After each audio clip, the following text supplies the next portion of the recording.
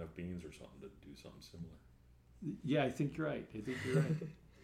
It's just less than 10? I think it's 11, I think. Less than 11. That's what I said earlier. I could be wrong. Keeping cans of beans around might be just as good as having a throwing knife. Yeah.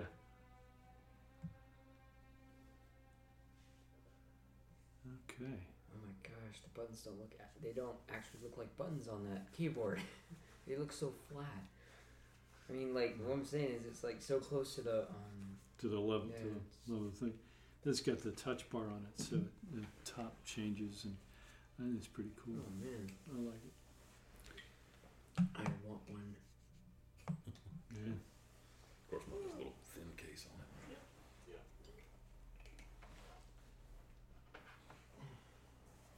I've been wanting a MacBook Pro for a while. It's a good product. It really is. I've just started saving for it. Where are we going here? But I expect getting it until like I'm 17. It's gonna take a while. Maybe 18 if I'm lucky. Late 17. They're pretty expensive. Yeah. It's got a lower cost of ownership than the PC because it lasts so long. Made out of aircraft grade aluminum, all that kind of good stuff. So it's a good buy. Well, the newer ones seem to last longer than the older ones. I had one. I guess maybe it lasted 3 or 4 years, but Yeah, but even at 3 or 4 years, it probably still works. It's just slow. it was very slow, and the battery was shot. We have The batteries are really sealed. That seems to be the biggest weakness, right? Is that you gotta. You're not using it anymore? No, the one I've got now is working great. The one that you gave me as a replacement. The old one that I had was the issue. Oh, the big 15-inch. Yeah. What do you use now? Whatever the one. No, you got me, I think, the big 15-inch. Like 2 years ago. Okay. But before that, there was one that I had that was. Christine was disappointed that I had recommended a Mac, and at that time she went out and got literally a Mac, and it was the plastic white one, and that didn't really do as well, and quickly was Hey guys. heavy and not It was the lasting first one as to long. see it. After that that, the one- MacBook Pro has done well. How are you? Signal. Yeah. Hello, Ben. Oh yeah. Well, every now and again there's a dud. You just gotta buy around it. Yeah, or they're How are you? getting better as they go, kind of thing, you know. So, Yeah. I think that's been the true with the MacBooks. They have definitely gotten better as they Yeah. go. so then they moved from the MacBook down to the MacBook Air to the Glad. MacBook Pro. Greg, and- number Right. 12. Not even- Nice. Congratulations. Hey, thanks very Nice much. stuff. Thank you to see you. You too. Count. Ow. You could monkey you. Yeah. You just can't get away from it, can you? Yeah, I'm excited. Hey, How's it see going? you. Good to see you. So what are you doing uptown today? Oh, I was meeting. So it's like one of those Oh, crazy really? stories. About that? I just like reached out to this guy. I don't know. on LinkedIn. He's literally the absolute tippity top of everything digital at Bank of America. Wow. Yeah, just like randomly was like, hey, I want to get coffee with you. Good to see you, man. That's really cool. Yeah, Thank you, it was yes. so cool. It's like the only His available budget share. is That's like right, yeah. You always Sir, should have given me a chicken, man. Come on. I can believe that. like massive So you know what we army should do? of We should- people. Would It's- you- We should, you go like we profit, should move you guys into probably chairs so the $7-8 Martins. billion Martins aren't coming. a quarter. 'Cause Yeah, they're- you can afford a $200 The Martins million aren't coming tech because budget. yeah, it's Micah's birthday. yeah, it was. So it they'll was be listening really cool. online when we're I was done. shocked that we just had like a mutual Yes. acquaintance that built a Yeah, I got a website notification. I was for a guy always that he knew. pulling That's in very the cool. So That I threw was- that out. I guess What a great idea. Yeah, Well, hey, you never know when you might need that, as you found out. he gave me his card. And Hey, said, I guess I did. He was like, Yeah, hey, that's if I good. hear of anything, You know what? Timing. That's right. That's the key, right? Boom, You boom, boom. never ask for a job. Right. I didn't bring that up at a single point. No, that's not what you're looking for. Right. But that was the Flip. how to Done. Dig your well before you dig. yeah. He Yeah. recommended. It's all about the follow up. Yeah. I'm terrible at that, but like he would was it him or was it and it was goodness the Rabbi Lapin's book on Thou Shalt Prosper. Yeah. Didn't he carry around like note index cards to write down information as he get to know people? So then you Yeah. could send the guy like his kid likes baseball, send his kid a baseball on his birthday, that kind of thing. Yeah. Yeah. Congratulations. Thank you very much. For sure. Yeah, last time we were here, we were praying for you, and You know, that's done. with Brett, So, Martin. We're still and Julie. praying for us. And they but put the me baby's on doing the well. national team. Had a heartbeat test Baruch today, and Hashem. everything is Brett still healthy. Williams. Brett Williams. Which So- team? Which national and she looks I good. don't know. She does. She looks very good. Okay. She could feel a little bit better. Yeah, well, Yeah. it's that Talking about time. you. I think Martin that Ridgway? the Yeah, hormones he said, are kind of He said, don't Brock. peaking at this point. Give them for leaving. Body is And kind then of feeling almost it. said, Yeah. "Hey, So you should hopefully come she a can little work through more." this. She asked But I love that. Stephanie a few questions about that, and she had some ideas. So hopefully some of them work. Good. Praise God. So, but the cool part is we're like a week and a half away from the end of the first trimester, which is a big deal. So look very much forward to seeing what the rest of pregnancy is like. That's We've only right. seen this movie, so That's right. All right. Start us off. okay. May it be your will, Adonai my God, that a mishap not come about through us, and may we not stumble in the matter of law and cause our colleagues to rejoice over us. And may we not say regarding something which is tameh that it is tahor, and not regarding something which is tahor that it is tameh. May our colleagues not stumble in the matter of law, and we rejoice over them. For Adonai grants wisdom; from his mouth come knowledge and understanding. Unveil my eyes, that I perceive, that we may perceive wonders from your Torah. Amen. Where he's just asked to open his eyes. Yeah, open our eyes. Yeah. Otherwise, Yeah. be a quiet class. Yeah, it could be. So yeah, we took a look this week at the Holy Spirit, and I hope that this challenged a little bit of your understandings of the Holy Spirit from your background, and if you have a Christian background, and if you don't, hopefully it was enlightening and interesting. I thought it was intriguing to just see the point of emphasis is so different in the Holy Spirit in Judaism and then also in the Gospels. It's not to say that the Holy Spirit doesn't look similar to what I think a lot of Christian theology shows, but it's just a different focus. You know, Christianity, I think, is really aimed almost at this superconscience. You know, you've got this little piece of God inside of you telling you what's right or wrong, and, you know, occasionally whispers in your ear, gives you, you know, that gut feeling that this is not a good idea. And that's basically kind of the gist of a lot of it, unless you're in a really charismatic group, in which case it's all about speaking in tongues or whatever. But the funny thing is, if you look at, I felt like looking at the Gospels and then also looking at, I did a little study on the side and some of the Tanakh, and then also looked at some of what Judaism had to say, and it definitely is a little bit different of a focus. Not to say it doesn't do those things, but it definitely seems, the Holy Spirit's role seems to be centralized somewhere else. So, but I thought one of the first things I wanted to tackle, just kind of go in order from what we had talked about in the study. Hopefully you did your homework. What did you guys notice regards to timing? What was interesting about how the whole timing thing goes? Because there's basically a contradiction in the Gospels, or so it seems. It's not really, but so it seems. Any thoughts? That Yeshua is giving the Holy Spirit when he says later, I'll give you the Holy Spirit. Right, exactly. So you've got this weird timing deal where sure seems like it's already there. And we took a couple of places. I mean, we've got... Well, it's obvious. The Spirit is working in the lives of Elizabeth and Zechariah and all of that. Joseph. Yeah, long before.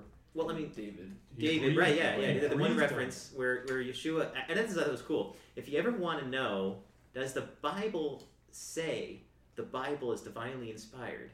The answer is yes. Not only do we have that verse in Timothy from Paul, but Yeshua says specifically about David that he quotes from the Psalms and says, David in the Spirit says X. So, yeah, exactly. So Yeshua's giving backing. I mean, you know, I think a number of pastors certainly would agree with that, right? That David has the Holy Spirit. So clearly he's working. So what's the difference then? Why does it seem like he's there doing stuff, but then he's coming later? Any thoughts? I was feeling like maybe there is an event of the Holy Spirit, and maybe he's saying, you know, I'll give you the Holy Spirit now, but there's also an event coming that's about the Holy Spirit. So maybe it's not saying, well, then again, I guess it does sort of say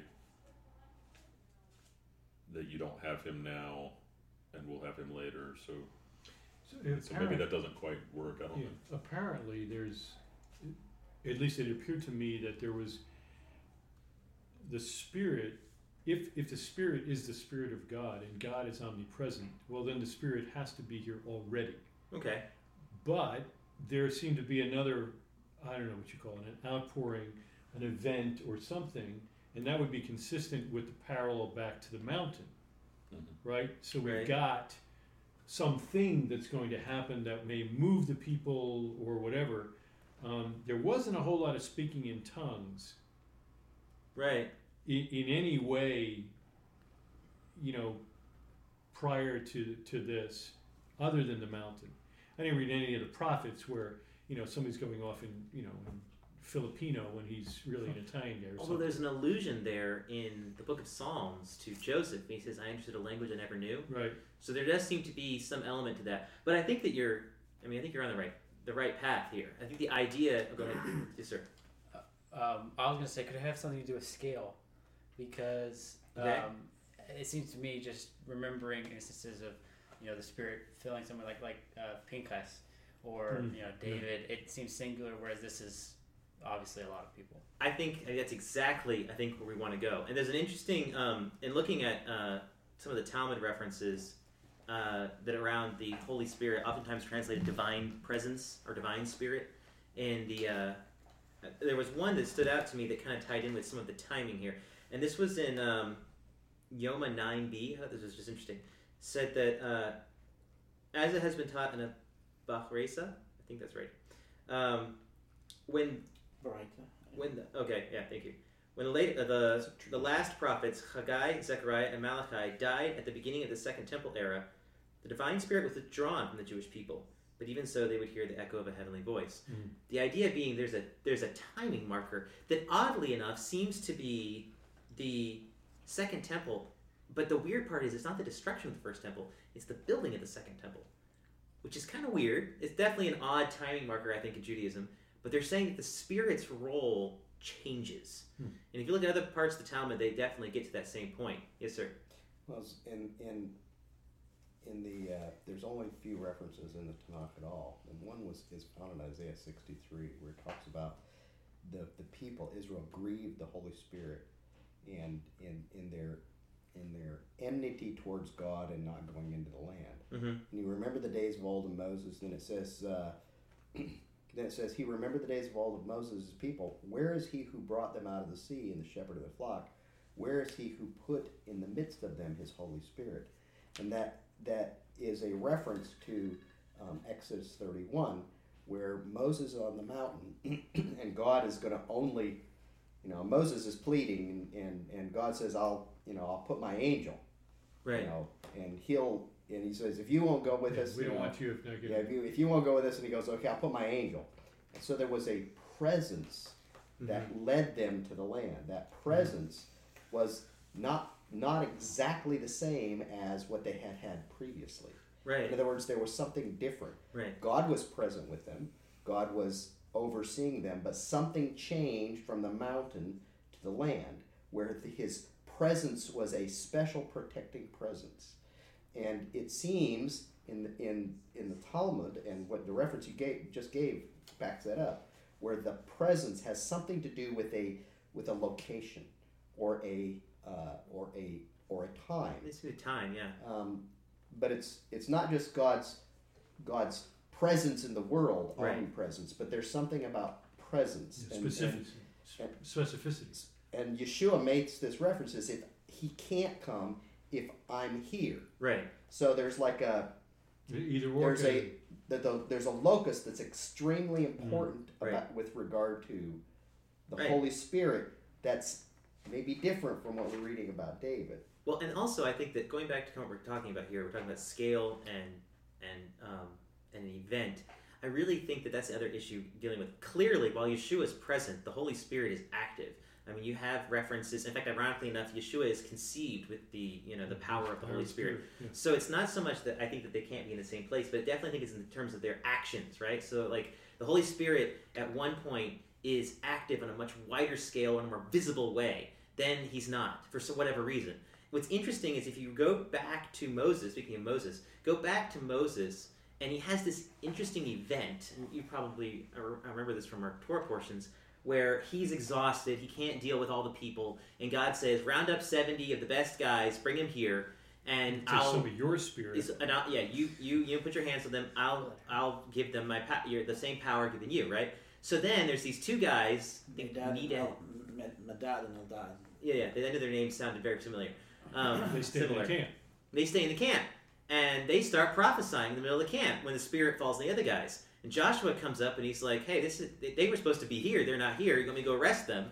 And Moses is like, no, all the people would prophesy.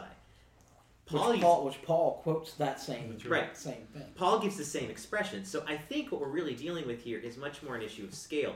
When you see, and we're going to get into Acts and later, so I don't really want to steal too much thunder from there. But did you guys get a chance to see Joel chapter 2? Yeah. 2:28, 29. Mm-hmm. Yeah, I mean, so in that case, 28, it will come about after this that I will pour out my spirit on all mankind. And your sons and daughters will prophesy, and old men will dream dreams, and young men will see visions. Even on the male and female servants I will pour out my spirit in those days. I will display wonders in the sky and on the earth, blood, fire, columns of smoke. So that is a scale, kind of seems to have a scale Right. sort of, connotation to it. The question in my mind on that is the timing, because this It's an end times reference. clearly seems to be a prophecy specifically focused on the end days. The very end. Um, But Peter but- definitely thinks it's happening. And, Right, and but- Peter but- clips it. He doesn't quote the whole thing. right, He just part of it. right. As So if it's one of you these got kind that. of near and far Yeah. fulfillments, I think. So, Well, and then going back to Dad's point earlier, you have the Holy Spirit seems to be acting in power in and around the mountain. Then, when they get to the land, somehow something has changed because they're lamenting that in Isaiah. But then later, when they put in the first temple, the Talmud references that around the first temple experiences is off the charts again. I mean, random Levites who work there can look at the person and say, they like basically look into your soul and tell you what God has planned for you. That kind of thing. And then all of a sudden, not when the first temple ends, but when the second temple is built, which is an odd timing marker in my mind, that changes again. So it's interesting that at the end of the Second Temple era, when Yeshua comes and then Yeshua leaves, that's all of a sudden at the time when the Holy Spirit seems to come on the masses, a larger scale number of people. well, to your point, Rick, of it changed from the mountain to the land. Well, Paul uses that and says that the rock went with them. And Yeshua was the rock. So it's almost like we've got the Holy Spirit, but now we've got him. You're not going to have them both. And almost exactly the opposite now. You've got him. When he goes, you get the Spirit. to me, it seems like the pattern is whenever Hashem whenever there's a national visitation of Hashem,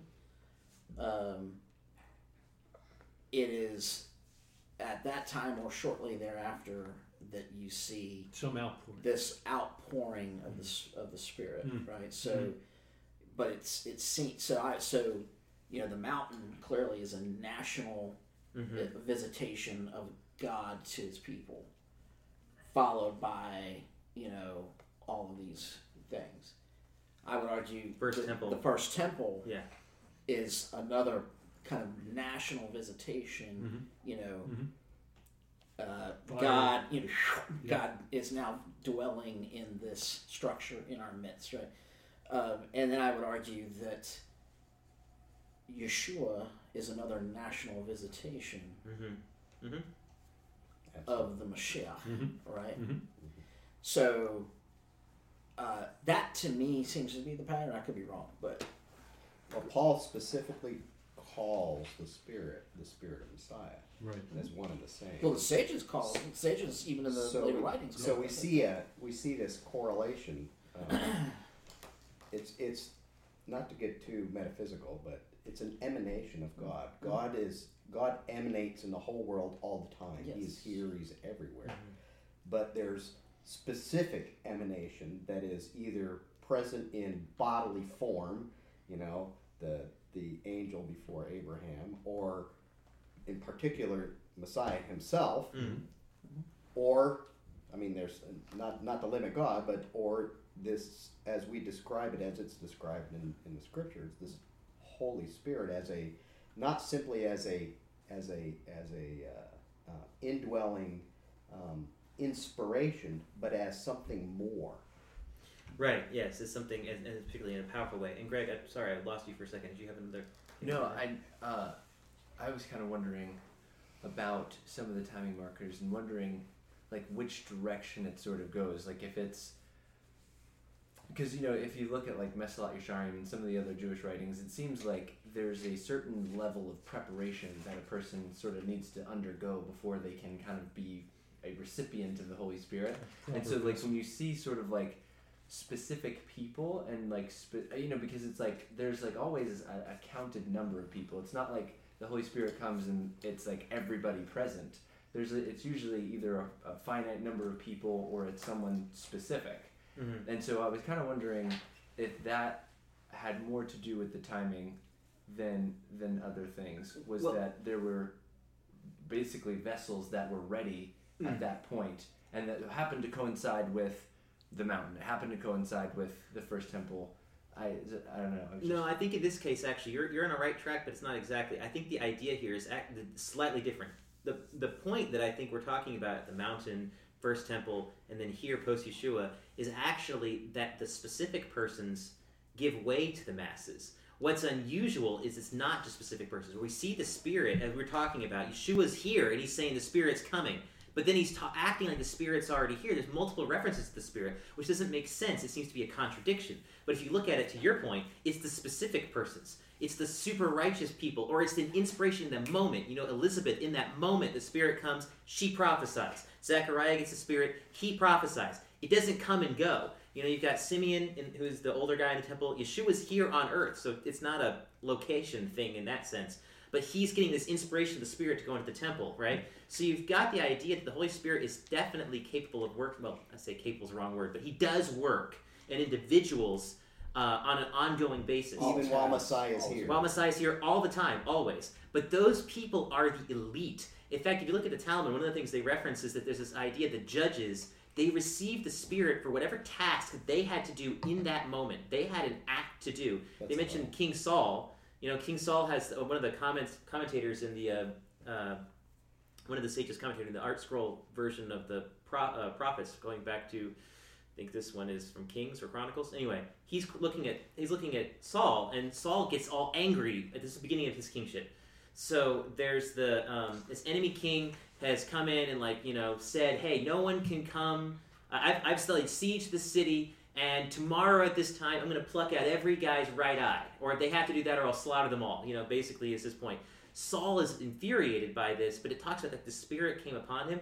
So the sages look at this, and they see that his anger and his intensity was actually caused by the Spirit. Because it's almost like it's an infusion for a task, or it's an infusion for a leader. Then this is, I think, one reason why when you see David and Saul, the Holy Spirit kind of coming and going, I think that's true, could be true anyway, but especially for them, because if you no longer were that capable person, like to your point, Mesillat Yesharim, if you're no longer at that top level, you're not worthy of it anymore. And I think that that's kind of what's going on. Now, that's not to say that we don't still have maybe a similar degree of that now, or post-Yeshua, but I think that's just, it's almost like there's a leniency. It's not just the top level. The lower level guys are getting it too. I mean, in Jewish thinking, but that was the point. The concept of Ruach HaKodesh is generally viewed as a level of inspiration that you can, a level of inspiration, a level of connection, a level of access to Hashem that you can attain through, and right. that's kind of the idea of the Zadik, as he draws closer and closer and closer to Hashem, Judaism says his Ruach HaKodesh is great, right? His level of Ruach HaKodesh is great. So it's more of a, Christianity definitely views the Holy Spirit as an entity that's kind of separate, right? Whereas, at least in a lot of Jewish thought, it's more the idea of Ruach HaKodesh is a way to describe a level of divine inspiration or connectedness that one has. Well, yeah, one John 15 seems to point to something different, not to negate that ongoing, but John 15 seems to support there's something additional coming that we hadn't seen except possibly at the mountain, or after the mountains, after Exodus 31, to the land. And then at Acts 2. And then Acts 2, yeah. Right. So we say that this is something It's unique. that's not simply a connection, but there's Right. something that is that a role. So I can't go back to emanation, a manifestation of God that is not simply a matter of inspiration Right. or individual participation. Right. Well, and it definitely seems to be in a larger group. And I think to your point, talking about like a connection to God, I think it's a good way to transition here to what does the Holy Spirit do? So as we were kind of looking at the references here, looking at several places in the Gospels, what was like, if you had to list the number one thing the Holy Spirit seems to do in the Gospels, what would that be? Yes, sir. Connect. Connect, okay. Convict, all right. Declare. I like all those words. I actually like declare the best. And the reason why is because if you look throughout the Gospels, I feel like the thing that you keep seeing over and over again has to do with like speaking or receiving truth. You know, there's this Yeshua tells them, don't worry about what you're going to speak when you go before the kings and the governors, for you won't be you speaking, but the Spirit will speak through you. You see all these references to like Elizabeth and Zechariah that seem to be like this momentary Spirit comes upon them and they speak. If you go back to the Tanakh, you see this over and over and over again. Saul gets overwhelmed with the Spirit, he starts prophesying. You know, even when David's often hiding, so they send his men out there. Saul sends his men out there, they start prophesying. You know, Saul comes after them too, he starts prophesying. But it's about it does definitely seem to be a reference to speaking somehow, or getting that message from God. You know, Yeshua says, I will send the Spirit and he will remind you of all the things that I've taught you. You know, so yes, convict and yes, connect. That's true too. And I think that's maybe that's a good summary word for all of it. But thinking about like the number one action, I feel like it really has to do with what we would just say is the word prophecy. I don't disagree at all. Okay. But as I read these references, I also try and apply it in my own life. Oh, right. And prophecy seems to be a little in short supply for me.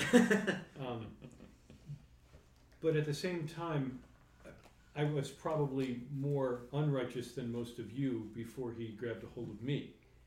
And in that regard, that's probably the biggest difference that people saw in my life. I now not only didn't want to do wrong, but I was acutely aware of what was wrong. And it didn't come through massive study of the Bible. It was a conviction within that, no, I not only know that's wrong, I not only should not do that, but oddly enough, I don't want to do that any longer. And I think that's a pretty big part of at least the Spirit's role nowadays. Maybe as I hear what you're saying. Closer to the end of Definitely. Mr. Trump's presidency, we may see more prophecy, but We at might. least right now, that's where I'm seeing it. And I think that's borne out. Right, no, and I think that in terms about interaction, I'm trying to find the reference now and I can't find it, but there's a commentary on that Isaiah 63:11, because he's in a spirit within them, and Arbanel's point in that, he's looking at this verse, one of the things that he references is it's a lament by the people of Israel, not because they're missing God's presence necessarily, that's part of it, but they're almost complaining. They're like, and his point is, if we had your Spirit in us, we wouldn't be sinning like this. We would be different. We would have acted like we did in the wilderness because that was actually changing who we were. And if you look at the use of the Spirit in both the Sage's commentary and also in the Talmud, while prophecy I think is definitely the focus, and that's why I wanted to kind of like hit on that, because I think that's a major part of its expression of the Holy Spirit, how you can see that the Holy Spirit is here. The secondary role, as I talked about earlier, has to do with giving you the capabilities for a task or a role. Well, part of that task or role can be a whole slew of things. You know, Radak goes on to talk about David gets it so that he has courage to fight the bear and the lion.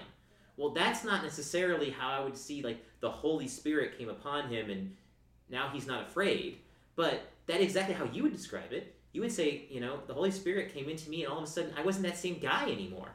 And that definitely is, there's an imagery there, or there's a concept, I think there's an action of the Holy Spirit that plays into that. And maybe that is what we see more commonly today, which I almost feel like is, in some ways, an indictment of us, quite frankly.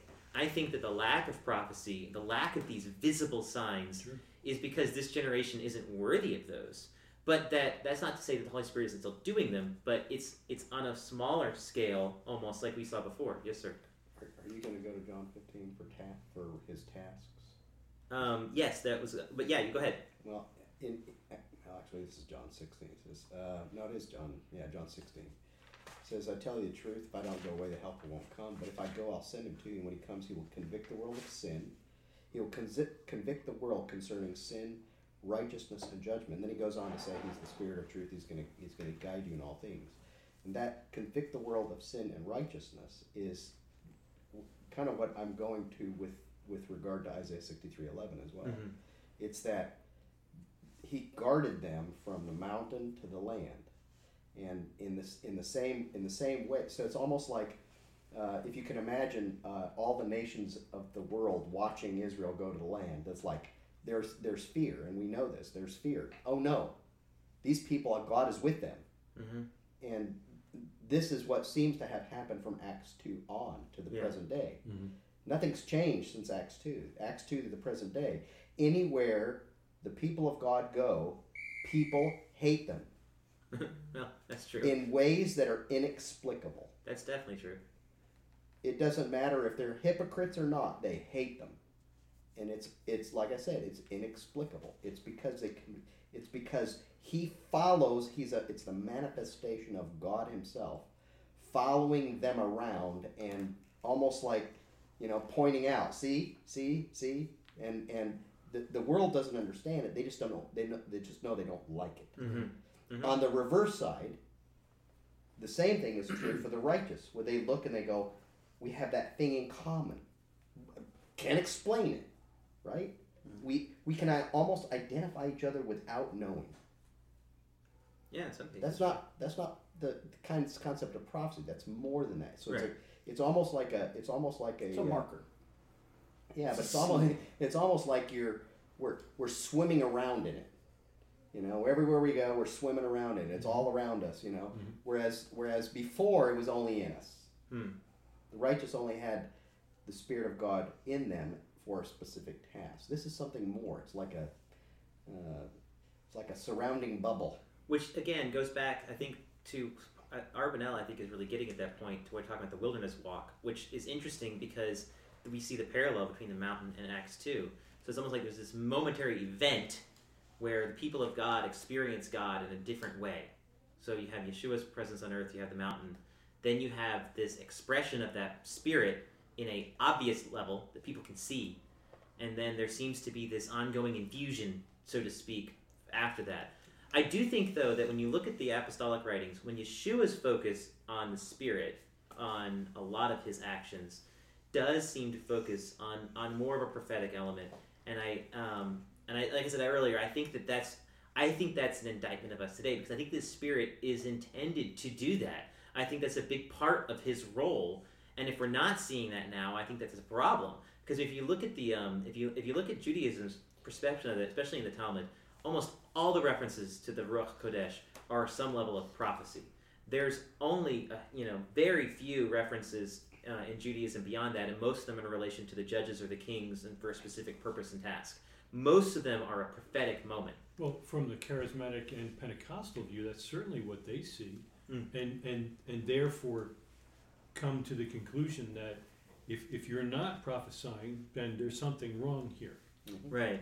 Not that that's a wrong statement, but perhaps the degree Maybe to this, which. yeah, right. Well, we may just need to define prophecy Yeah. in that. Oh, yeah, Exactly. true. Well, because I had a question about that.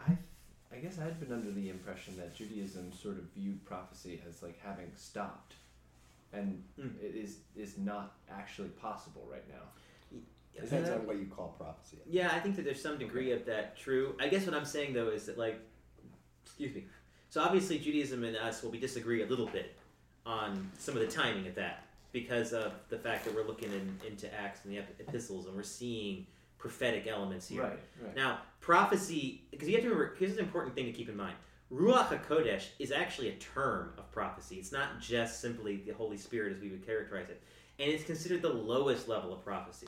So when you look at Rabbi Campbell has a really great, really short walkthrough in the middle of his, or towards the end of his first lesson in the book of Joshua, where he just rattles through like all 6 levels real fast.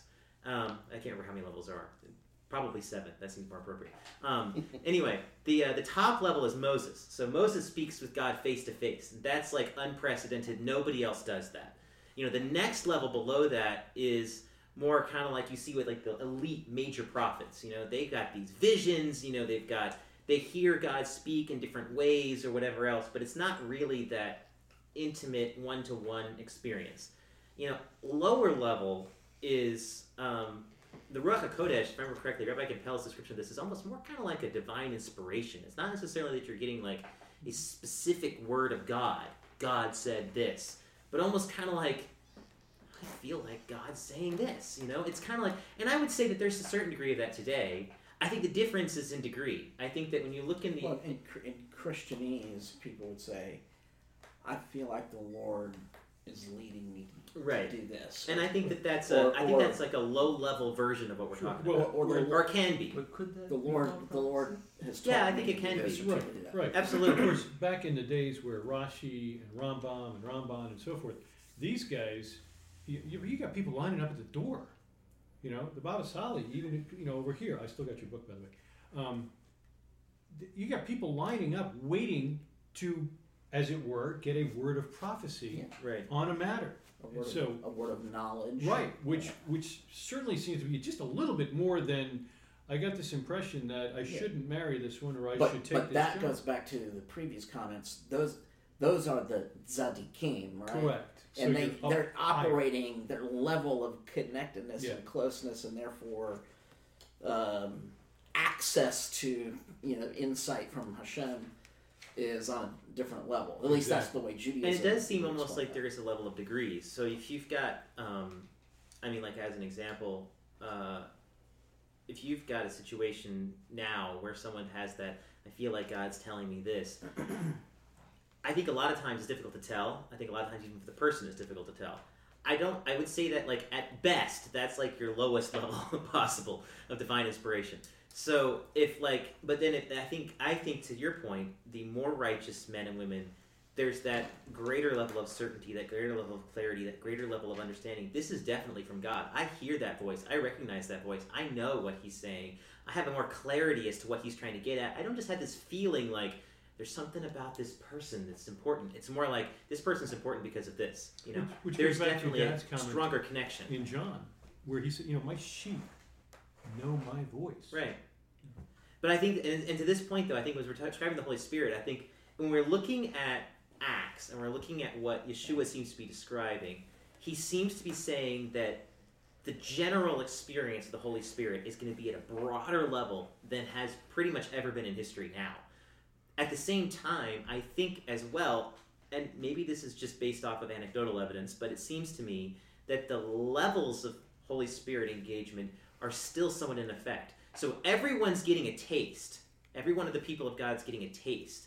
But that degree of Holy Spirit experience seems to vary. So you have some people, like I would put, like you could put Paul in that category. So Paul seems to have like this huge, deep, abiding connection to God. Third heaven. Really amazing, right? But then you got, as an example, you might have cases where the Holy Spirit comes upon Cornelius's people, and they have a moment of that, but it peters out, it seems to, and then they kind of get back to normal life. No pun intended. Yeah, I know, right? But they still have the Holy Spirit in them, working through them, convicting them, whatever. But that level was short-lived. Whereas, like with someone like Paul, who's really he's a in Hebrew we would call him a mashu. He's really something. He's somebody where his level of connection to God is ongoing because of his righteousness. So I think it's a little bit of both. The difference is the reason why I think Yeshua's point is he's saying, like, he's living water reference, right? Come to me, I'll give you living water, you'll never thirst again. What's he referencing? It says he's referencing the Holy Spirit. Well, I think that's saying there's going to be an experience of God with you always. I think we can all describe that. We felt that. We know that. And it's different.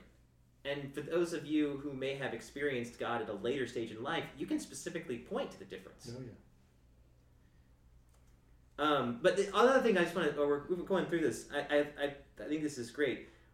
The Holy Spirit definitely has some interesting roles. Did anyone read John 6:63? He gives life. He does. I'd like to see. I just want to hear the whole verse because there's a cool tie-in here. Thank you. It's a bow tie. It's a very cool looking bow tie. Thank you. But yes, you're right. He gives life. But why does he give life? 663 says, "Is the Spirit who gives life. The flesh profits nothing. The words that I have spoken to you are spirit, lowercase, and are life." So I think that the spirit lowercase there might actually be a mistranslation. I think capital is very appropriate. There's a really cool reference. Okay, so Isaiah 63:10. Can someone look up that one?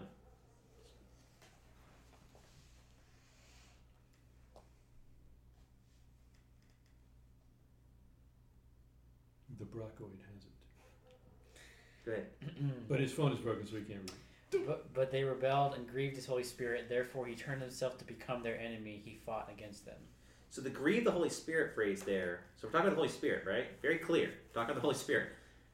Interestingly enough, some of the commentators, Targum goes off on this, and Radak, they kind of both agree on this point. They say that the word grieve his Holy Spirit, that phrase, is actually in reference to his commandments. Ibn Ezra then goes so far as to say that it's actually referencing his messengers like Moses.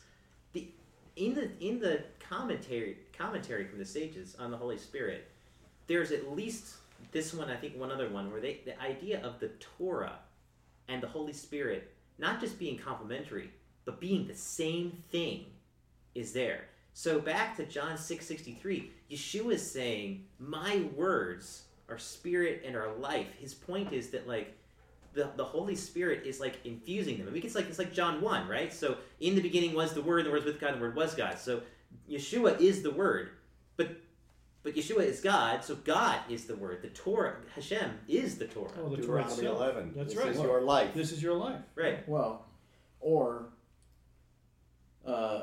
moreover, I will give you a new heart and put a new spirit within you, and I will remove the heart of stone from your flesh and give you a heart of flesh. I will put my spirit, capital S, within you and cause you to walk in my statutes, and you will be careful to observe my ordinances.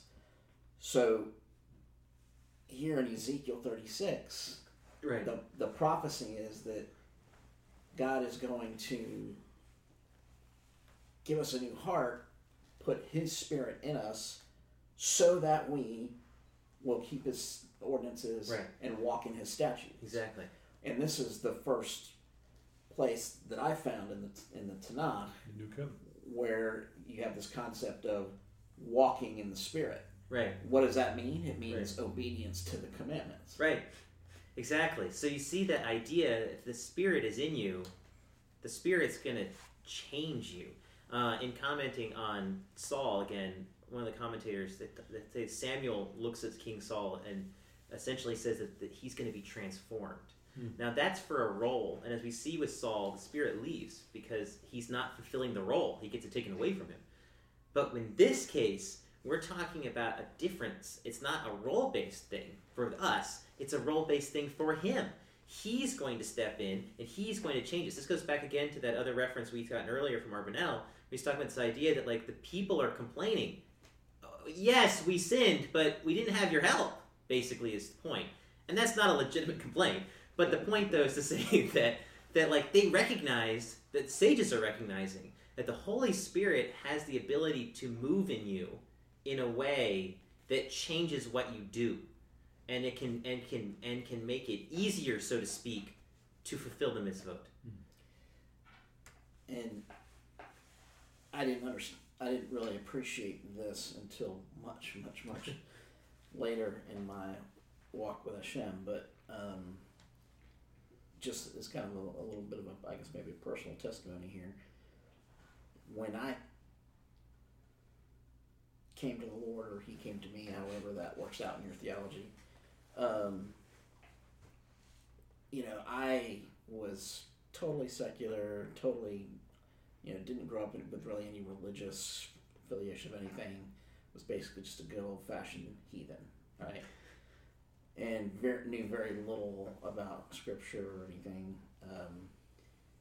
but I remember after I came to faith, I remember lying in bed at night, like just days, weeks, after this, literally physically shaking. And my wife will attest to this. She asked me, "Are you okay?" And I said, I'm not sure what's happening, but I feel like God is literally changing me. And it manifested, and I'm literally just lying in bed, like you would, if you just walked up on me, you would think I was like had a fever or whatever. And Wow, cool. But I had this kind of acute sense that it was God literally doing. I think my wife would say I used the word heart surgery. Mm-hmm. And it wasn't until much later in my studies that and this is why this is one of my favorite passages to this day, because I personally can relate to that just in my own experience. Mm-hmm. Anyway, but it was definitely, from my perspective, it was definitely the Spirit of God working in me to the point where I physically could knew something was changing. It was It's very cool. So That's good. It's very cool. And I think that if you see in the Tanakh, you see that level of transformation in different expressions for individuals. And Yeshua's point, I think, is that he's talking about that at a mass scale. Mm-hmm. Individuals, you've got Samson. Samson has this superpower strength, and it's clear. It's strictly from the Holy Spirit. In fact, I kind of in my own mind, I've thought a few times how funny it'd be if it turns out, Samson's just a scrawny little dude, because it wasn't actually muscle. It was just supernatural power, because God doesn't need muscle to do those things. But, you see that... well, that's certainly how it was with David. Right, we see, you get these different references to people being able to do things that are transcendent, and not just physical, but also spiritual. But then, in Yeshua's description of the Spirit, there definitely is this component, and I think that's why that's prophesied in Ezekiel. I think that's the connection that Peter was trying to make in Joel when he references that in Acts 2. And it's also, I think, some of the idea behind Zechariah. So I will pour out my Spirit upon them. Well, what happens when he pours out his Spirit upon them? They look upon the one whom they've pierced, and they mourn from his like one mourns for an only son. They get it. There's the revelation of God, but there's also a transformation on the inside. It's both. And I think that the Holy Spirit's actions there are doing those things. Yes, sir. Maybe it's like the difference between a cloudy day and a sunny day. Yeah. It's like prior to Acts 2. It's like a cloudy day, and some people experience a lot of light if they were in the right place, whereas some people in buildings or under shade trees didn't experience as much light. Whereas when it's a sunny day, some people experience lots of light, and some people experience less light. But everybody's getting something. That's a really good idea. I think that's an excellent way of looking at that. I think that's almost exactly what's happening. I mean, to go back to the idea of some people getting specific things, I thought this is an interesting reference. Sanhedrin 69b, talking about Abraham's wife Sarah, says, and Rav Yitzhak says, Yiscah is Sarah. So there's this weird little reference here to Yiscah, and you're like, he's the father of some Yiscah, and I can't remember the girl's name. And it's like, who are these people supposed to be? And they're like, well, Yiscah's Sarah. And he's like, well, what are we supposed to do with that? Okay, so Rav Yitzhak goes on to say, and if her real name was Sarah, why was she called Yiscah? This is a good question. Because she gazed Socha with divine spirit, Ruach HaKodesh.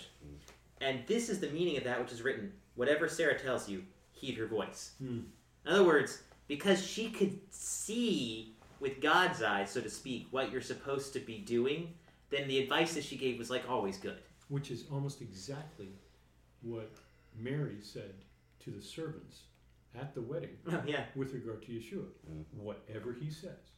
Well, and to that point, that's that reference Yeshua quotes about himself. He pulls from Isaiah. He's at this rather momentous occasion. He gets up to read the prophets section, and he says, today this has been filled in your midst. He says, the Spirit has come upon me. And then what? And then he lists off things, all the things that he can do. To do. But the idea is that the Spirit's coming upon me to do these things. Now, Yeshua, on top of that, I think we've talked about a lot in looking at the Gospels. There's a clear indication that he's one of those super righteous dudes. I mean, like, even setting aside his divinity and Mashiachness and whatever else, just looking at the way that people around him were interacting with him, they got it. They didn't necessarily know all of who he was, but they knew there was something extremely special about him. There was no inconsistency between his character and his words. And then on top of that, they could tell, based on the way that God was using him, that spirit interaction, that he had to be holy. That's the blind man, right? The blind man's like, there's no way this guy's a sinner. I mean, he can't do this. I mean, most, with the exception of maybe Shimon Kefa, usually most people, if they tried to label Yeshua, it was a prophet, right? Right. Certainly a righteous man. Because he was. But being a prophet was synonymous with a tzaddik, right? Because in all of our national history, anyone that was a real prophet was a tzaddik also. Exactly. You didn't have one without the other. Right. So, Right. And we see, I mean, it seems to be, we talked about the whole grabbing onto the tzitzit, the kanaf, the wings. You know, there's this idea of how did she know to do that? Well, she didn't do that because he was a righteous dude, and she just knew that somehow there was some that based off of the prophecy or whatever else. If I can get close enough to his righteousness, that's going to change me. He's a righteous dude. He's a righteous dude, right? Exactly. So one of the things I thought was kind of interesting in this, I don't know if you guys made the connection here. We're talking about the Holy Spirit. Who is the Holy Spirit? I mean, I think we all kind of know that one, but did anybody tie in the passage from Yeshua with the blasphemy and Exodus? Did you see what we're trying to get at there?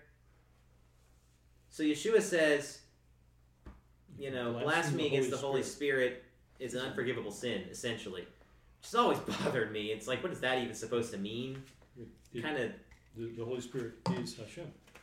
Right. So Exodus 27 is basically the same concept. So that was interesting. So if you use Hashem's name in vain, which I think we've had some rabbis who kind of expanded the definition of what that might mean, definitely blaspheming Hashem in some way, right. You know, an action or in word. Hashem describes this as like, but in does someone have Exodus 27? Let's get that. 20 verse 7. 20 verse 7? Mm-hmm. I thought you were saying 20, like this is about the tabernacle. This is not what he meant. No. But you're jumping ahead, and I appreciate that, you know. I have it. Go ahead. You shall not take the name of the Lord your God in vain, for the Lord will not leave him unpunished who takes his name in vain. That sounds like unforgivable. You know, I mean, maybe not, you know, boom, you're damned kind of level, but definitely, or dead, but definitely unforgivable in the sense that you have to have a consequence for that. You can't just get that washed over. And I think that's definitely what Yeshua is getting at. Yes, sir. I've always thought it was a little more like you're talking about Saul, who had the Holy Spirit and then lost the Holy Spirit. That once you have the Holy Spirit, it's like you do know God in a much more intimate way. He's and then for you to blaspheme the Holy Spirit after you've had that experience. I think that's definitely a possibility. I think if we get into the epistles and look at the Holy Spirit, part of why I wanted to do this. Talk about tasting. Right. And Hebrews, Galatians, they reference these things.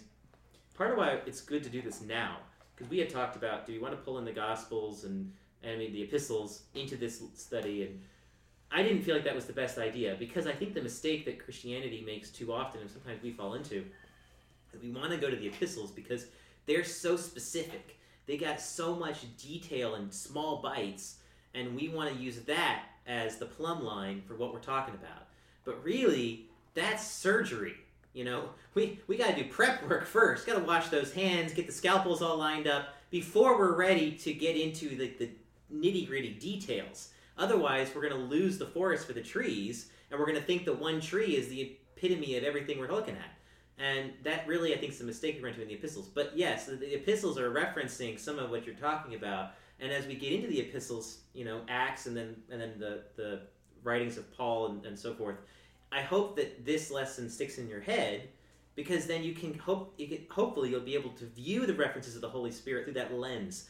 What's been said previously, right? So we believe what was written first. We're the opposite of the Muslims. We say whatever's older is better. So whatever's older is the way we view the rest of it. Islam says whatever came last is most important, which is scary because it's pretty violent at the end. So we say whatever is oldest is the most important. So we're trying to go to the older source first. So as we go into the latter half of the apostolic writings, you can kind of see what they're thinking of as they're writing this under the inspiration of the Holy Spirit. But yes, I think going back to this whole point, the reason why I brought those two references together is I think that if you look at the way the Holy Spirit is referenced in the apostolic writings, the idea that he is divine is pretty clear. And Judaism, as Mr. Upham mentioned, has no problem with that. That's default, duh. Like, of course he's divine. Who else would he be?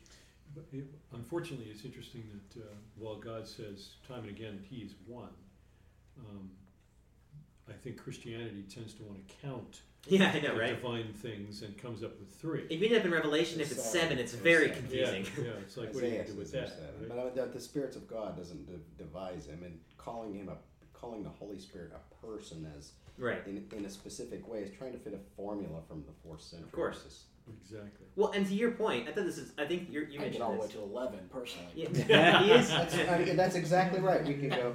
We can. It's like what am I? I'm 256. Parts. Right. Or what? It's like. Well, and then getting even to a bigger picture here. Is my thumb me? Yes, but is my thumb a person? Well, I guess if you want to call it. That could be. I think if we start talking like that outside this room, people might look at you funny. The idea, though, is that when we're talking about God, God's infinite. So it's like even beyond this concept. 11, more than 11. Like he is. I mean, Judaism's idea, mystical Judaism especially, is that Hashem is everything. It's like nothing exists without him. So this idea like that we can somehow segregate him into pieces is ridiculous. However, the Holy Spirit is divine, in the sense that the Holy Spirit is an expression of the divine. Amen. And so when you see his interactions, what we're saying here is this shows us who God is. Not all of who God is, but part of who God is. Yes, sir, Brock. No, it's okay. Go ahead. Oh, no. Well, I actually had this exact conversation With the at thumb? work. No. Oh. That would have been a little strange. What language were you coding in when this conversation came up? I was Objective-C actually, Okay. but There you go. It's Speaking in divinely tongues. inspired. Speaking in tongues. No, because my boss is Christian agnostic, and he, Wow, that's a combination. he asked me stuff about Judaism in general, because I asked about the holidays, and so it just comes up, and we actually talked about this exact thing, like the counting of like the Trinity, and I said essentially what you just said, which is in my way of thinking, there's no need to count. Right. Divisible. Yeah. Right. Well, and besides, I One. think it's a theological crutch to need a divisible Trinity. They need to have. It's from a pagan pantheon is really where it comes from. The But Trinity. there's good. No. No. There's good basis. The for it. idea that In Judaism. that In Messiah. Judaism, Judaism, there's excellent The basis idea for that it. the Holy Spirit and Messiah are God is important. We don't want to miss that. The mistake I think we make is when we try to segregate them out for some reason to It's come up just with the a system. formula that we should be Right. critiquing. Yeah, the best explanation for the concept of a Trinity that I've ever heard is in Kabbalah. That's right. Mm. It's the whole concept of Chabad, right? Mm-hmm. The problem is, it's there. in Judaism Jewish has a thought. formula too. It's there in Jewish thought. The problem is the way Christianity First of all, Christianity. Christianity has lost the connection to the true Jewish thought behind it. Right. But the bigger issue is the way they try to describe it, right? So if you've ever seen the statement of faith for whatever Christian congregation you're affiliated with, right? we believe, God the Father, God the Son, Right. God the Holy Spirit. And so that description is problematic. Yeah. The way they describe Well, the it. description is not a theological description. It's a formula to solve a political problem in the 4th century. That's all it was. It was to solve a political problem, and it became doctrine and theology. And to me, which is to me the even beyond the historical point you're making, which is a good point. At the end of the day, all of these formulas and constructs are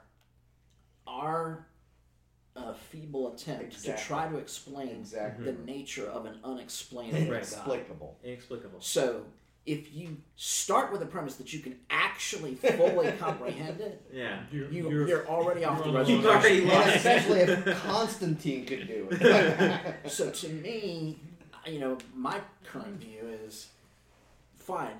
You're a Trinitarian. No problem. Lord bless you. Yep. Throw Holy in the- Spirit, throw- Yeshua bless exactly you too. Throw in right. the Shekinah, right? I can get all the way to 11. That's exactly the way It I doesn't feel. matter. At the end of the day, the only thing that matters to me is Adonai Echad. Right, Amen. exactly. So Yes, sir. Sometimes, so like to give some the benefit of the doubt when they're attempting to like break things up a little bit, I think verses like the one that we were just looking at are why people even Sure. try. Right, Absolutely. of course. It sounds like there's two different There's more than treatments for one. two There different. is a theological reason for the formula. The yeah. problem is that it's they're not making how far are you it going up to go? entirely Right. out of whole cloth. Because this verse Absolutely has always not. bothered They're me just too. trying to explain Because something. that, like, can't if be you blasphemy. say, because if you say that it just, if, like, whoever speaks against the Holy Spirit will not be forgiven, all that means is, like, there's a consequence for it. Like, Right. Well, then that sounds like there wouldn't be a consequence if you blasphemed against the Son of Man, which we would disagree with. Absolutely. So that's why if anyone has a better explanation of this, same thing. Like, I'm always like, every Well, time you try to come up with something that word for one. that's used in the Hebrew there in Exodus 20 is the word nakah. Nakah is the kind of the root, the shorish. Strong's, it'd be interesting to see how they translated that in the Septuagint, but Strong's translates it 11 times as unpunished, 5 times as innocent. Right, so think about the The verse. negative. Without Right. without innocence, you will not be left without with Guiltless is the guiltless, innocent is the other. Guiltless, innocent, and unpunished are the 3 most common ways that verb is translated, according to the King Jimmy translators. Right. Karathiso is the Septuagint. And I'm not a Greek person, so I Which couldn't is- help you. But Yeah. Katarizo. But the point That's though, a TH. Kathariz. Katarizo, yeah. To cleanse, render, Say like pure, catharsis. or purify. Same word is used in Matthew 23:25, Luke 11:39. To cleanse from leprosy. You know, the whole concept of God will not leave you cleanse. well, cathartic, Or be cleansed. right? So Or we go to pure. catharsis. You won't get the catharsis. That's right. Right. Well, and I think, so maybe that's another take on it, that there's a longer lasting effect. Maybe it's a permanent one. I think it's important to look at the context though too, because see what the Pharisees are doing here, the bad ones. I don't want to say generically because that's unfair. The people that Yeshua's critiquing at this point are accusing Yeshua of using the spirit of Hasatan effectively to do these miracles, and Yeshua's saying, "Whoa! You want to speak badly about me? That's on you. You don't know who I am. You don't really get what's going on. But you start speaking badly about what are miracles that a righteous man's doing. You've got problems. Now you're treading on really thin ice, and you want to be careful about that because you cross over that line, and there is hell to pay. There's punishment to that. There's a consequence. There you go. And so maybe as far as what that consequence means, I don't know if I can definitively say that. but I definitely feel like You're stepping in dookie. Doesn't matter. It's bad. It's not a Don't campaign, do it. but- Don't do it. Just don't do it. That's right. Just say no. Your Just say name's no. gonna be Dookie Easy. for the rest of your life. It's really, really bad. Nobody Don't move, do it. nobody gets hurt. Yeah. Slip on the Dookie. And now going back though to the whole Trinitarian concept, I think that one of the dangers of that, and one thing we have to be careful against ourselves. I remember one time I was older and I was helping out with like a middle school group. We went to like a mission trip camp type thing, whatever. And the pastor there, who was a more charismatic type, he actually had an interesting comment. He said he critiqued the church for treating the Holy Spirit like some sort of sidekick. Basically, doesn't give him his due as part of the Trinity. Now, set all that aside for a second. The point, though, is what's the importance of knowing that the Holy Spirit is divine? It's because that's how we get to know God better. This is God acting. And if we act like the Holy Spirit is another actor in this divine event, then we're actually missing the point. We're seeing him as some sort of like, secondary God. But a little add-on deal. Yeah, like he's some sort of like tack on that I do somehow want to shows up separate. every now and again, especially when it happens to involve, Pentecostals. But otherwise, if it's not in Florida, that doesn't happen. Like he's God, but it doesn't really matter about the personage of him. It is that when we see the Holy Spirit moving, we should see God. And I think that's what we miss when we segregate them. That's The what- same way we miss with Yeshua. That's what But we Messiah ought was not saying. pray to the Holy Spirit. But it doesn't like. Because there are some. Yeah, you can get into weird stuff. The point, though, is that although we can baptize in His name, but the point is, though, that the idea, though, is that we don't want to lose sight of Hashem Echad. As soon as you lose sight of Hashem Echad, you're straying into really scary territory, not only theologically, but also in your relationship with Hashem, because you're missing seeing Him. As we've been reading about Mashiach, we're seeing Hashem. Amen. And if we somehow separate it, so this is God the Son, as though someone has a different character from Yeah. God the Father, we're not giving Him His due. He got pretty ticked with his apostles. What do you mean see the Father? Right? What? I am the Father, Come on, basically, right? Yeah. You've seen me. You've seen him. It's Brock. No, you said it. Oh, sorry, sir. Go That's ahead. okay. That's a common occurrence. Great minds, right? Yeah. But I was just thinking, like, along those same lines, it does seem like it's every case of the Holy Spirit, it's always very recognizable that it's God. Like, so it might describe it as the Holy Spirit, but then the person by whom's Nobody's receiving it confused. is that, That's right. No one ever gets True. confused. That's And exactly the right. same is with Yeshua, too. Like, just the differentiation between the people that just kind of see him as something versus, like, Peter, for instance. I mean, Right. that was just such a huge deal to be like, wow, no one even told you that. And you, like, knew the truth that, like, basically I'm God. Right. So, yeah, that's neat. And I think that as you look at that whole concept, it's interesting that even Yeshua's like admittedly cautious language he uses about himself. Like the people around him got it anyway. They're still going, wait a minute, are you saying you are saying what I think you're saying? As we look at this, at all the different elements of the Holy Spirit, I hope that along the way it got you. I personally want to hear your thoughts on John chapter 3. Because at the very end of the lesson, I threw that in there as the last point, mostly because... Okay, go ahead. I was just going to say, before you jump to the end there, we just finished reading the Gospels, and I think, did I sleep through Matthew 12, where he proclaims justice to the Gentiles? I mean, you had us look that up, and I'm like, how did we skip this? Did we skip that? Was I absent that week? I mean, I think that's big. Yeah. He's not proclaiming justice to just his people, as we saw in the Gospels. It's like, I came for the lost house of Israel. I came for the sheep. And now, Pretty sure I said something about that. did you? Well, and then I furthermore... missed you saying it too. I hope we're not stealing from Greg's thunder next week, but Mark has a similar reference in talking. It also quotes from with the prophets, and actually intentionally, I don't say paraphrases, but like takes a slightly different translation to say that Messiah will be a banner to the nations. Right. It specifically says nations. I think in the prophets' English translation it says islands, but the Mark takes it with the kind of a broader paintbrush. So yeah, no, there's a lot of really cool references to those types of things, and the fact that the way that they're in the Gospels is like little nuggets, little treasure hunt. And before we go to John 3, just one quick thought. Thinking about the Holy Spirit and Hashem, there was an interesting when I was looking at first off, you look at this Holy Spirit in the Tanakh, you'll find like 2 references. There's almost none. What you see more than anything is Spirit of God. I mean, it's like there's really no way to be more clear about that. Spirit of Hashem, Spirit of God. There's a couple dozen of those. And I saw this. I thought this was intriguing. In one version, and this is just I don't even know exactly who's doing the translation, so that's not entirely proof of anything. But in one version of the Talmud that I got online, they actually translated Ruach HaKodesh, was the Hebrew, as divine presence. That was just how they translated it. That works. And it was from that Makot reference that I put in the study there, Mm-hmm. which I thought that was intriguing. That it's like Judaism just sees this as automatic, which is funny because as you're pointing out, Judaism does not have a Trinitarian view of God. They see Hashem Echad, but they see that Hashem expresses himself in ways that 11 are different ways. Yeah, in ways that He's look different to us, as I guess maybe the best way to say that. Yeah. Okay, so John chapter 3, Verse what? verses 3 through 8. Take me through this. I want to know, when Yeshua says spirit, is he talking about Ruach HaKodesh?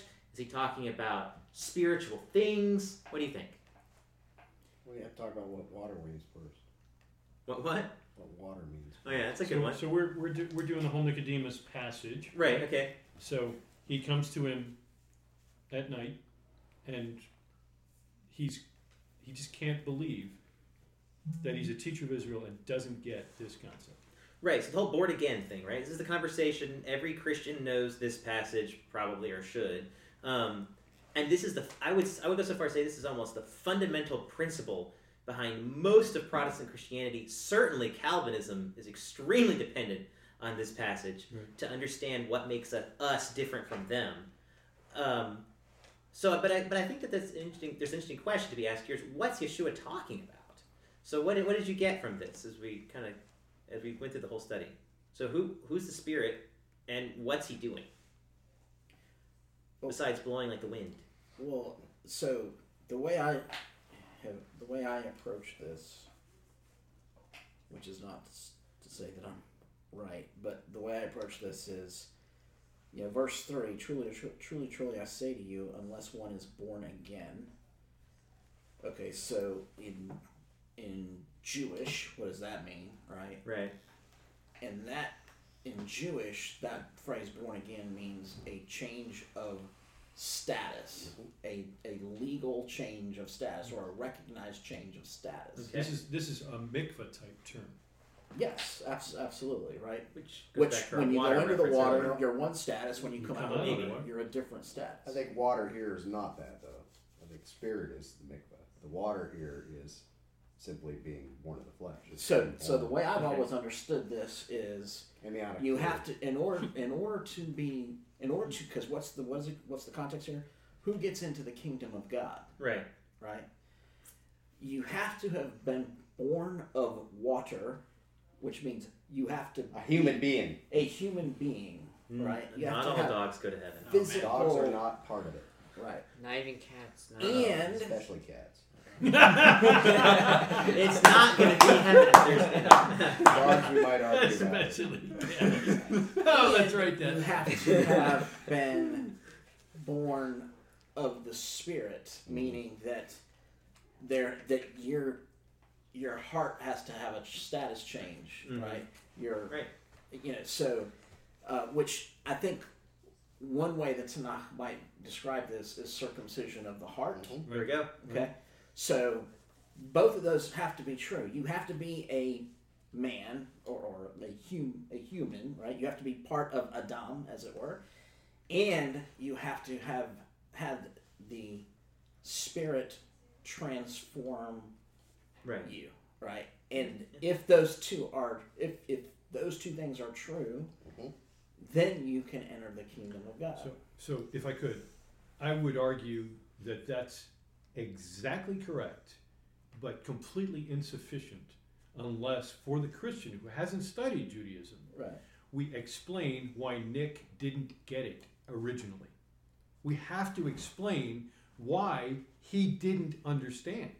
In the times that he was, this phrase would never have been used for him. It would only have been used... He's already a citizen. Exactly. He's it would already only been- have been used for Gentiles. Because being born Jewish born Jewish is the key Yeah. in that. That was born in the Spirit. That's Because right. It was because it's citizenship. It really is. So you got to be a person. You got to be a human being on the planet, and you got to be a citizen of God's Economy. God's kingdom, Yeah. right? And how do I get to be a citizen of God's kingdom? Nicodemus would have go, well, I am. I am. Right. And so I think I agree with you all the way. But if we don't explain to the Gentiles, to the non-Jews, which is what we're talking about, Right. why didn't Nick get it? They'll be just as confused as Nick. Exactly. Well, and it's interesting to only, that point. Only backwards. We get right. We get those references though. You know, John the Baptist is talking to people, and they're going, "Well, why are you calling me to repentance? I'm Jewish. Of course, you know, I'm good." And he says, "God can make stones into sons of Abraham." That's right. Yeshua has a similar reference. Yeshua says, "You guys, you know, you're sons of your father." And they go, "What are you talking about? Our father is Abraham." And they're like, "If your father was Abraham, you would treat me differently." That's right. So you have that idea that, and this is confusing, and I'm not trying to like solve the theological understanding of what we do with the people of Israel. No, jump on it, man. No, because that's not really the point of this study. The point that I'm trying to focus on is what's Yeshua getting at? Yeshua is getting at that exactly what you're saying: the circumcision of the heart transformation, internal change, which I would argue is perhaps more You will be my likely if people, and I you're will Jewish. be your God. But yes, and that point, because that's exactly what Hashem promises to Abraham. He says, "I will be their people, and they will be my God." That same concept gets repeated in Moses' words in talking about and in Jeremiah, and talking about this prophecy that's going to be fulfilled. And I've got a couple of comments to this, and I'll go to you first. So I don't mean to imply that Jews don't get it. Right. Nick didn't get it because of the timing of when it was being said. But they surely got it. Like you said, it's throughout the Tanakh. But even in the Midrash, you've got where, you know, this guy, and I can't remember his name, is bringing his sacrifice, and the priest knows that he's not right with God. And, you know, he laments the fact that he keeps bringing his sacrifice, but he's not going to get the forgiveness he needs because his heart is not right with God. He hasn't had that change. They get it. Right. It was just that Nick didn't get it that night. That night. And what's interesting here is, I mean, I was just about to go that direction. So Psalm 51 has this reference to David. David, and he starts talking about the Holy Spirit. Rashi actually thought this was really funny. So I think it's verse 11 where it says, "Take not your Holy Spirit from me." Rashi doesn't really comment on that one. Very little. Verse 14, though, where he says, "Restore to me the joy of your salvation," Rashi says, that's the Holy Spirit. That's it. So think about that for a second. Rashi's saying it's the relationship, it's the excitement, it's the energy that you have in the relationship with God. Yeah. That's an expression of the Holy Spirit. Yeah. So if you see that idea, as we were talking about earlier with Arbanel and the concept of people saying, we would have served you better if we had your Spirit in our midst, it's this idea that if there's an evidence of a change on the inside. Now, I think it's important, though, and this is why I wanted to get into this a little bit, that we make a mistake, I believe, that there is a mistaken idea that the Spirit is necessary to do good deeds generically. So therefore, if you're not a born-again Christian, everything you do is sin. I don't see that anywhere in the Bible. Right. In fact, oddly enough, I see the Holy Spirit resting on people who are complete sinners, so go figure out that one. Balaam. Yeah, Balaam. Balaam's actually, it shows up in the Talmud too for that. You actually have... With Ruach HaKodesh. You have fairly strong believers in the Christian church that when you give them a book about life, like how to deal with your resume or how to work on something right, and they immediately want to know, is the guy a believer? Is the guy who wrote the book a believer? Well, I read the back jacket of the book, but I really don't know what his faith in God is. Why do you ask? Well, if he's not a believer, then he can't have anything right. Right. Oh, well, there you have it. I didn't know that. I hope my plumber is a believer. Right. Well, I mean, we As on opposed to the other a hand, we should be careful of our sources, certainly. Oh, absolutely. Yeah. And sure. always suspicious. I found some ones from But on the believers, other too. hand, Suspicious. Yeah. the notion that God doesn't speak through the jaws of a donkey. Right. And so to that point, I think this goes back to what we were talking about at the beginning, and the reason why I wanted to bring this up. So the Holy Spirit has tasks, has roles. So I think when we're talking about that heart transformation, obviously we're not talking about I never did anything right, and then all of a sudden I prayed that prayer and I couldn't stop walking old ladies across the street. You know, it's not that idea. It's more the idea that all of a sudden I want to. I feel really bad when I don't. I have an odd inclination to do things I didn't feel like doing before. And for some strange reason, some of those habits and things that I used to do very easily, I no longer really want to do. So we're talking about, as we were talking earlier, circumcision of the heart. There's a change in mindset, in emotion, in approach to life. But that doesn't mean that previously the guy wasn't able to walk the old lady across the street. Right. In fact, Judaism's perspective on this, and I think they're right, is that, and there's actually the Shabbat Psalm. If we go read the Shabbat Psalm again and look for this, you'll see it. The wicked receive their reward in this world for the handful of good deeds that they do. The reason why God doesn't punish the wicked immediately, boom, you're a liar and a thief, therefore, you know, may your entire days on this planet be miserable, is because he is extracting all of their blessings now. They're getting exactly what they deserve for their good deeds in this life. Yeshua actually references this. He looks at, in his parable of the rich man and Lazarus, Abraham looks at the rich man and says, you were doing just fine in this present age, but it was in the world to come that now Lazarus gets his due. So this idea is that people can do good deeds, but the Holy Spirit is, hopefully, and it will, if it's there, be enabling you to do them easier, more likely, more consistently. Not to take away from the weeks to come, but I think you're exactly right, and we're going to see that several of the writers of the apostolic scriptures are going to talk about how it is a combo play here. God has a work to do within us, and we also must work with him as we work out our salvation. We are told to circumcise our own hearts. Right. And then we're told it is God who's going to circumcise our hearts, so right. Don't get the knife.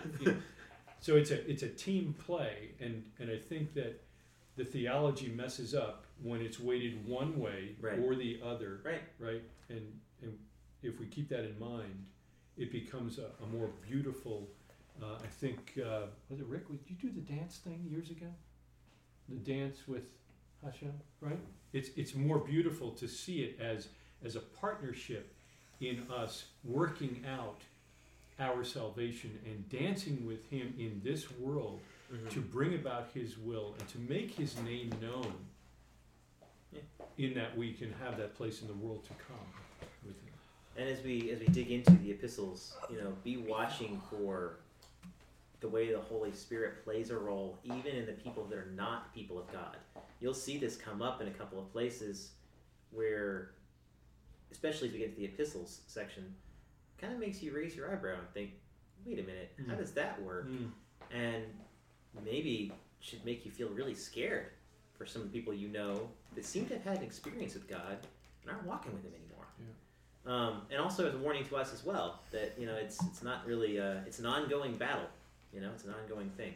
But as we kind of wrap up here, any final comments on Holy Spirit? Yes, sir. There was just one that was very encouraging because of things like that, where you see how serious it is to misuse the Holy Spirit, I guess, or mistreat the gift that you've been given. It's just so encouraging to see the other passages where Yeshua's like, just ask, just pray for it, and you'll get it, or just like how cool it is the way that he describes like the helper, like bringing to mind right at that moment the verse that you need in order to know what to say or to avoid doing something wrong. So it's like there's lots of encouragement too along absolutely. those lines, just as like a knowing that we can call upon him and ask him for help in certain things, and he is faithful to answer. He absolutely is, and you can see the parallel there now. So Yeshua says, he talks about this idea: if you ask God for an egg, it's like a good father, right? If you ask him for an egg, will he give you a scorpion, so on and so forth. If you ask him for the Spirit, will he not give it to you?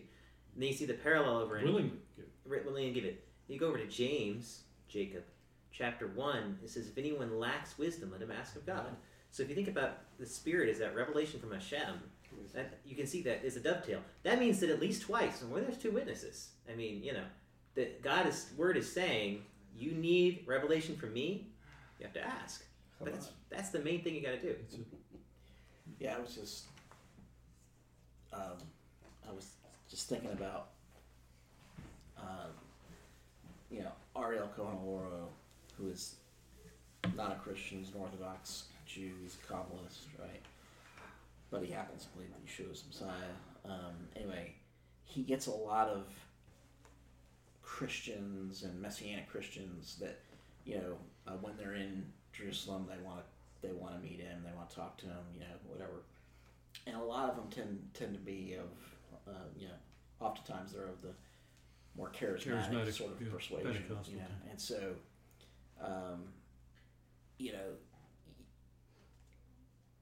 he this one specific incident that I'm thinking of, this lovely, sweet Christian woman, starts talking to him, and she says, God gave me this vision, and she just starts describing this vision, right? And she's telling him this vision that God gave her, because she's wanting him to give some mystical interpretation or whatever of her dream or vision, and so she takes like 5 or 10 minutes and elaborately describes this vision, and then she's like, so what do you think? And he's just like, he's just looking at her like, what do I do with that? I mean, and of course he responds in Jewish, not in Christian, right? So he responds and he says, well, that's all light, right? And unless we put the light in a vessel, what do you do? What are you going to do with that? Yeah. And in Jewish, he's basically saying, Sounds great. It sounds great. What are we gonna do with it? You obviously believe you had some visitation, some experience with God. I can't. Who's to say you didn't? But without the vessel of Torah, That's good. Yeah. Nice.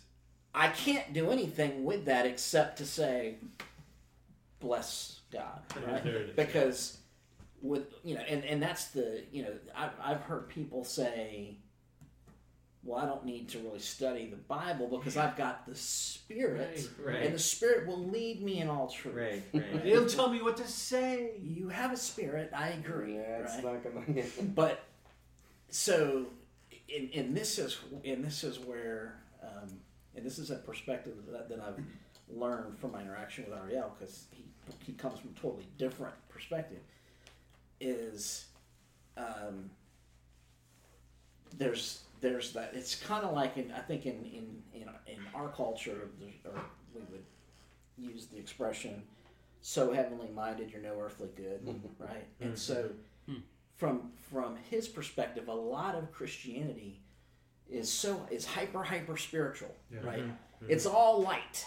It's all light, the light of God. But you can't hold light in your hand. You can't. What do you do with the light? The light has to be contained in the vessel of Torah. Now we can work with the light. Amen. That's cool. And it's an interesting perspective, for.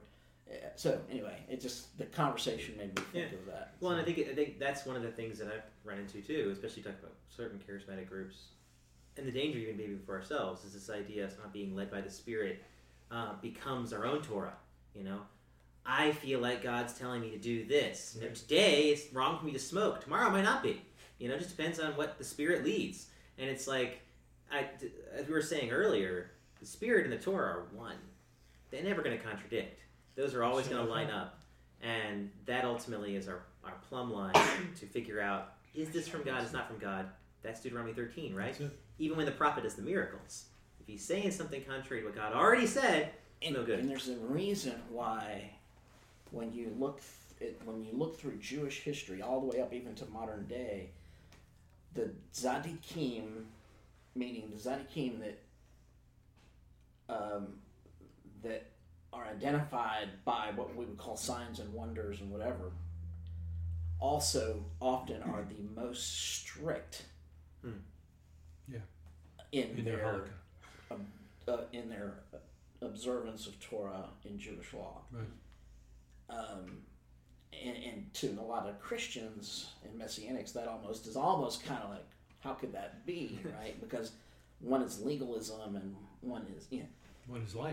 but oftentimes their devotion is borne out in a strict observance to the Torah, and yet they have this incredible connection to Right. Hashem. Right. So something to think about. Cool. And we all prophesy, as Moses said. Sir, if you'd read that bottom one for us. Oh, yes. We thank you, O Adonai, our God, that you have established our portion with those who dwell in the study hall, and you have not established our portion with idlers. For we arise early, and they arise early. We arise early for words of Torah, and they arise early for idle words. We toil and they toil. We toil and receive reward, and they toil and do not receive reward. We run and they run. We run to the life of the world to come, and they run to the pit of destruction, as it is written, and you, O God, you will lower them into the well of destruction. Men of bloodshed and deceit will not live out half their days, but as for us, we will trust in you. Amen. Amen. Thank you, Joshua. Thank you all. very much.